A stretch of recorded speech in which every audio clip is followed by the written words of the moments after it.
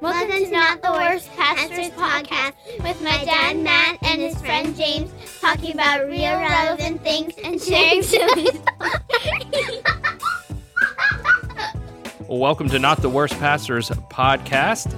I am Matt Coyne alongside James Gomez. James, we're going to be quick again this week, but I do want to hear, how are you doing?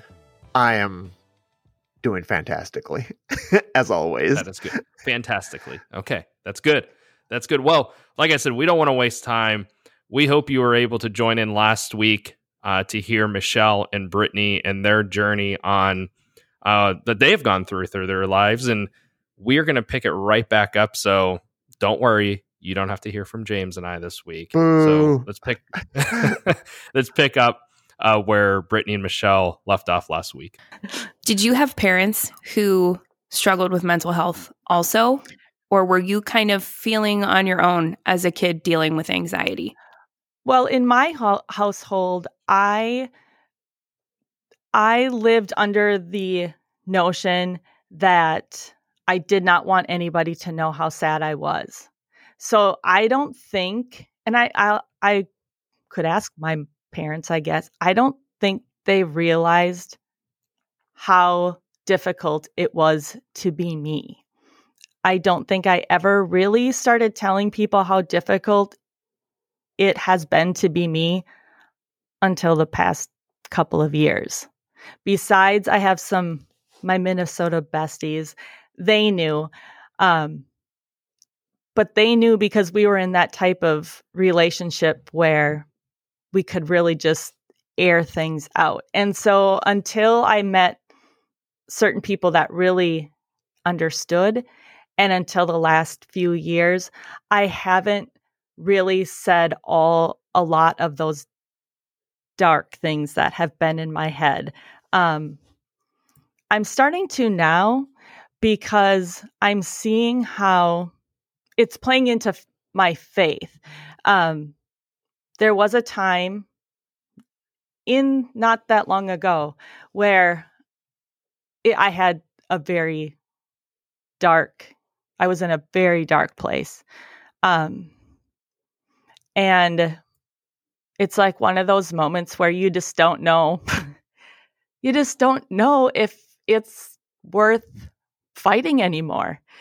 And in that moment, when I want it to be done, I still can see this vision of it was like me being just overtaken by just evil and gross and bad. But I was like, in my mind, I was like reaching up, and I could just feel God touching me, just a little touch. And I always take that back to my mustard seed size faith. It's like, He did not let me go. I was holding on by a thread, but there's a reason I'm still here, and I do feel very strongly about people getting mental health help and others not only getting mental health help, but I think that something James says that is different about me than a lot of other people he sees is, well, and it's because he sees my fight and my drive, but I want people struggling to feel worthy of themselves, to fight for themselves. It's really hard to pick yourself up off the couch and out of that valley. And it's a lot of work and it's exhausting, but just keep, I want people to just keep fighting for themselves. Just for those moments of peace they're going to be worth it. Yeah. Thank you for sharing all of that, Michelle. I know how I do personally know how hard that is, because that's a struggle that I fight with every day, that I know my dad is probably listening to this. So sorry, Dad, I didn't tell you this personally.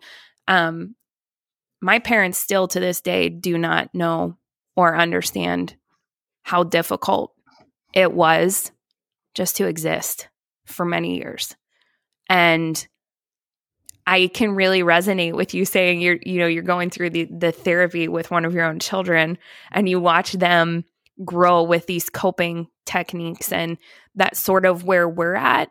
Our daughter is far too young to be medicated in our opinion, but we are. Anytime I feel, because that is another one of the lies that our enemy reminds me of, is how big of a failure I am. Not only because I struggle with this and I have my entire life, but now I've also passed it on to my children, So that's huge mom guilt. That is a huge. Hey, before you go on, I know nobody else can see it, but my shirt says "World's Okayest Mom" today for that very reason. Yes, I am not the world's worst mom. I'm not the worst mom, not the worst wife, and you're the world's okayest mom. Yeah. You are the perfect mom for your children. And I am so thankful that my husband is usually the one, because he's the one, Matt is the one who sees the struggle every day. He is the only one, with very few exceptions, if any, now that I'm saying it out loud, who sees every part of the struggle. He is the one who experiences the sleepless nights. He's the one who watches the tears fall. He's the one who has to get the crazy text messages while he's just trying to do his job, which is a mentally heavy job in the first place. And I'm sending him text messages like, oh boy, good luck coming home today. Just buckle up because it's a rough day here. He's the one who experiences all of that. So he's always so tender and so good about knowing me very well and being able to tell me in those moments where I'm like, I gave her this. I am literally the one who gave her this thing that I have struggled with for my whole life, and it is so exhausting. He reminds me of the deep blessing that it is that she has a parent who knows exactly what she's feeling like and can help her learn now how to properly deal with this lifelong struggle so that she has a really good leg up for the bigger, harder, tougher things that are coming her way. And when I pause out of my spiral and think about it, I am so grateful that this tiny human who has the biggest heart and is so full of compassion that things affect her so deeply that they wreck her, has somebody who is like, I know what that feels like. And your feelings are real, but those thoughts are not. That is something really difficult for someone who has not personally experienced it to even wrap their mind around. I know logically what is reality and what is not. That does not stop my brain from having a different response to it.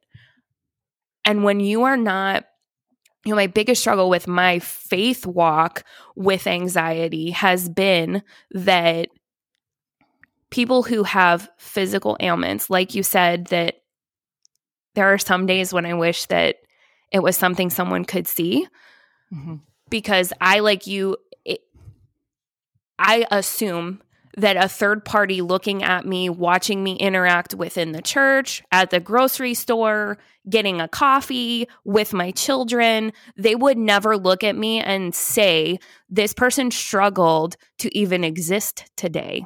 They would look at me and say, they have such a happy marriage. Look at those sweet kids. All the church is all around them. They have friends. Life is good. And they're not wrong. I have all those things and life is good. But it took every ounce of energy that I had to even exist today. And you can't see it. So when you can't see it, you assume that it is not there. And we're all guilty of it. That's human nature. But there are many days when I wish someone would just see me. So I take extra care and extra time to truly see people in our ministry and within our families and within our friend circle, to truly see someone, because there were very precious few people who I felt like truly saw me over these many years journeying with struggling with my mental health. And a lot of that is on me. I don't feel comfortable sharing it. It is easier to play a part and hide that part of myself until I can feel that comfortability. I'm not lying to anyone. I am who I am, but there are parts of me, layers of me that I just don't reveal from jump because I'm awkward enough naturally. You would just feel even more awkward if I hit you with all this surprise, right? Awkwardness. I wish that the church that preaches from the pulpit to love like Christ would see folks who are struggling like me just to exist that day and meet me where I'm at without trying to fix it because it's not broken. And that is, if I could get one thing across to people who have a desire to better understand how to have a relationship with someone who struggles with mental health, it would be to stop trying to fix them. If they are in a position where they need help, encourage them to seek professional help so that they can actually recover and learn the skills that they need to walk a healthier mental life. But your responsibility having a relationship with a person who struggles with mental health is to love them exactly as they are and encourage them throughout their journey to seek their mental health in whatever way that looks for them. They are not something broken that needs fixed. This is not something you will pray away, just like, now don't mishear me, friends.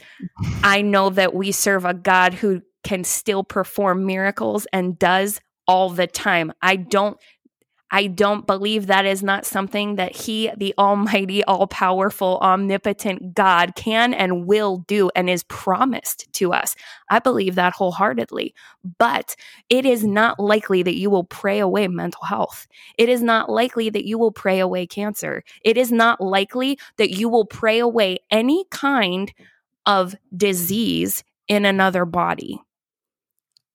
It is likely, though, that that person is going to see how you treat them, that person is going to see how you interact with them, that they are going to feel your prayers and your love.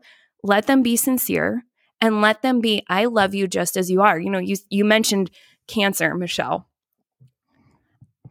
And that's usually the one that comes to my mind too, because I feel like when somebody has that big, scary diagnosis, it's like the entire community rushes them with extra love, extra support. I'm here for you. Let me listen. I've experienced this within my family. I lost someone to cancer. That's usually the big one, right? That's your hot button disorder, disease, illness, monumentally changing dynamic within a family is that big, scary C word. If we took the same attitude toward mental health issues, I don't have data to back this up, listeners, but my inclination is to think that an equal or exceeding amount of families have experienced a loved one who has mental health issues. They have experienced someone who has been hurt. They have experienced someone who is deeply sick, who has a part of their brain that needs medication, that needs counseling, that needs support, that needs love, that does not need you to fix them or pray it away, but needs you to love them like Christ loves them. That's what we're called to do. And I have had many moments in sharing a ministry life with my husband that I have been so deeply hurt by the church having an unrealistic expectation of who I am and not loving me for who I am. So much so that I have considered changing pharmacies because we do small town ministry. I have considered changing pharmacies because I don't want someone who goes to the church to possibly see that I have to take a medication to I hate that so me. much too when I have to pick it up at the pharmacy. It's like, oh, my secret's out. Yes. Oh, the crazy lady's here to pick up her crazy meds. And that is so far from reality. but it doesn't change that that's the feeling that comes along with it. And that is really hard.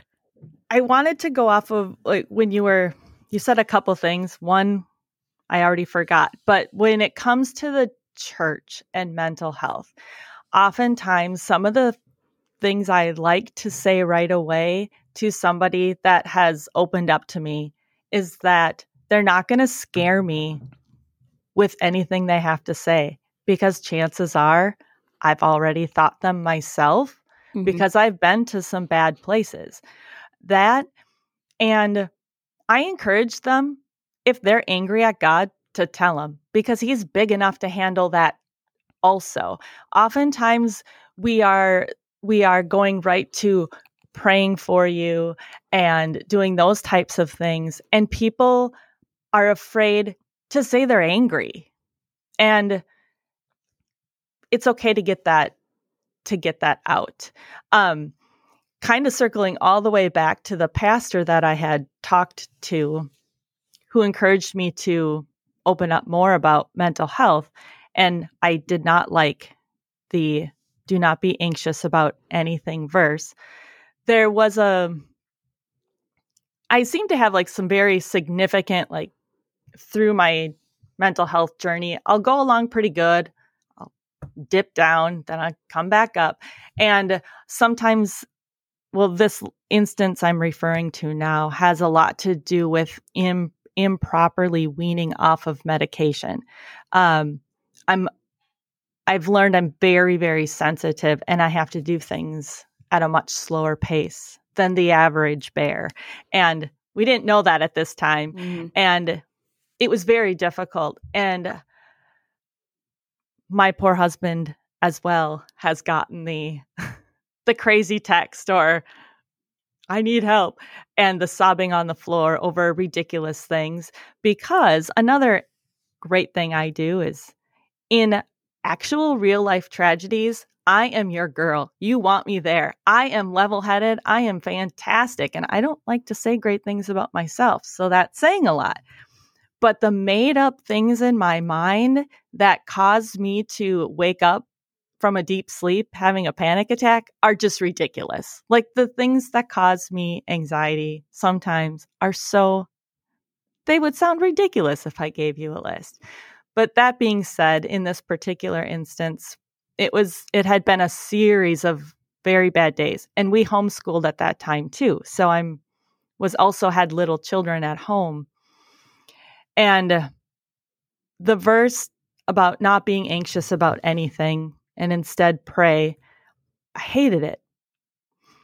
But then I went on to find out later in the verse, it goes on to talking about guarding your heart and mind in Christ Jesus. And so I flipped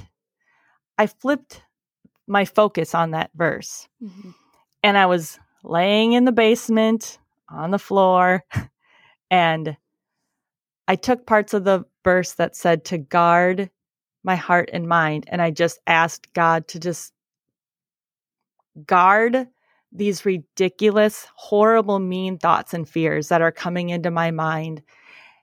Don't let them pass, and just let the things that you want in. And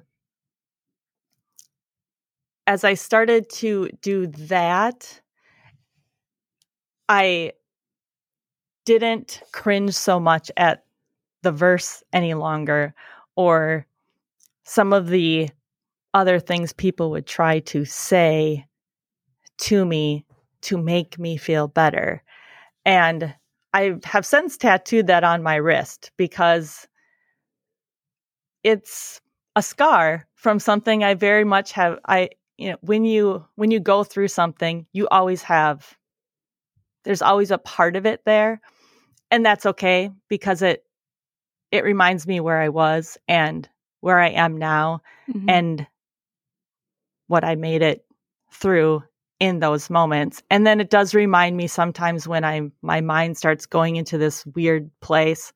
I'm like, okay, God, you got to take this. You got to take this. You got to lock the door to my brain and then unlock the things that need to come back through.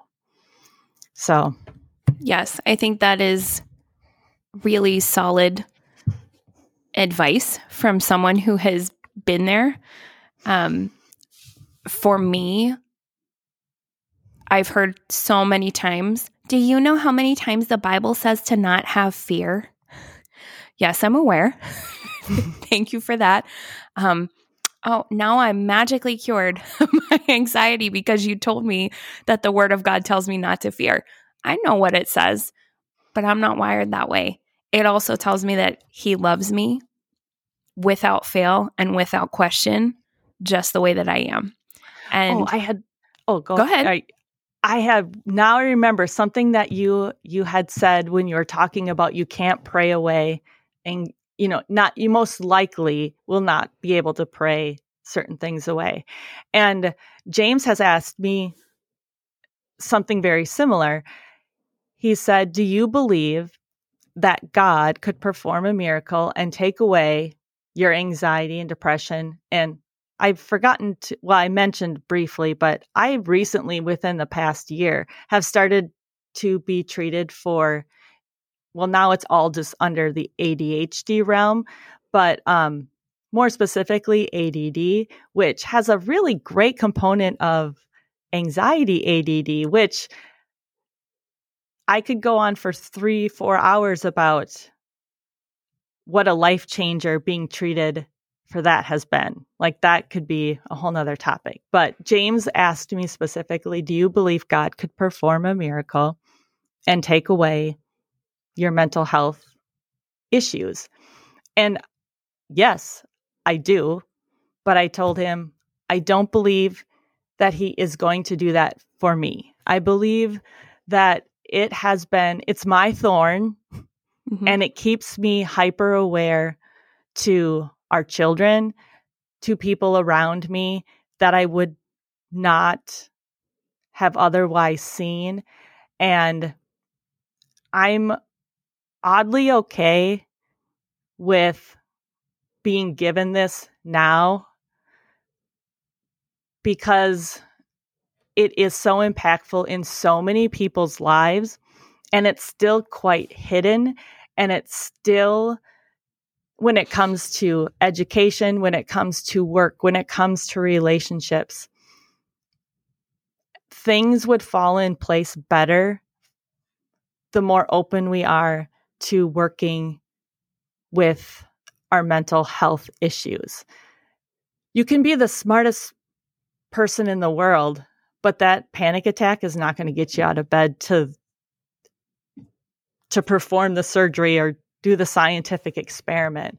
And so I'm oddly okay that I strongly believe He's not going to take this one from me. And this is my thing to walk through the world with, and to hopefully help a person or two.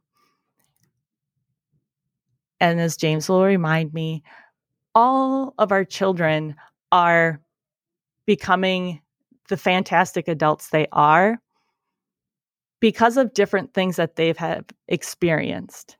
And as much as I hated it for some of the instances, I don't know if they would be. I admire them, and they're almost more mature than I think I'll ever be. And I think it's a combination of being hyper aware of their needs and taking care of those so that the other parts of them can shine bright too. Mm-hmm. And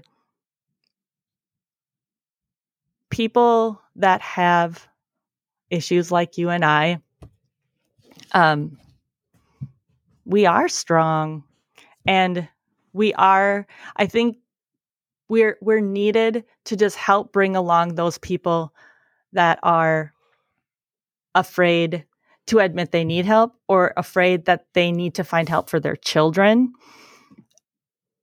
I think we just need to keep that conversation open, and make them think of it just like going in for strep throat. Yeah, I agree wholeheartedly. And I think it's funny you kept saying I'm oddly okay with it, because it's not odd to me, because I'm absolutely okay with it. because the position I have now taken with my mental health struggle is one of He will work all things together for my good and to give Him glory. And there are so many people who struggle with this, even in my own home, that I have really started to look at it as a gift. That's right. I stopped Brittany in the middle of a sentence. I'm sorry, everyone, but don't worry. We'll be back here next week for week 3 of 3 with Brittany and Michelle as they continue to talk about their journey with mental health and how it connects with the church and everything in between.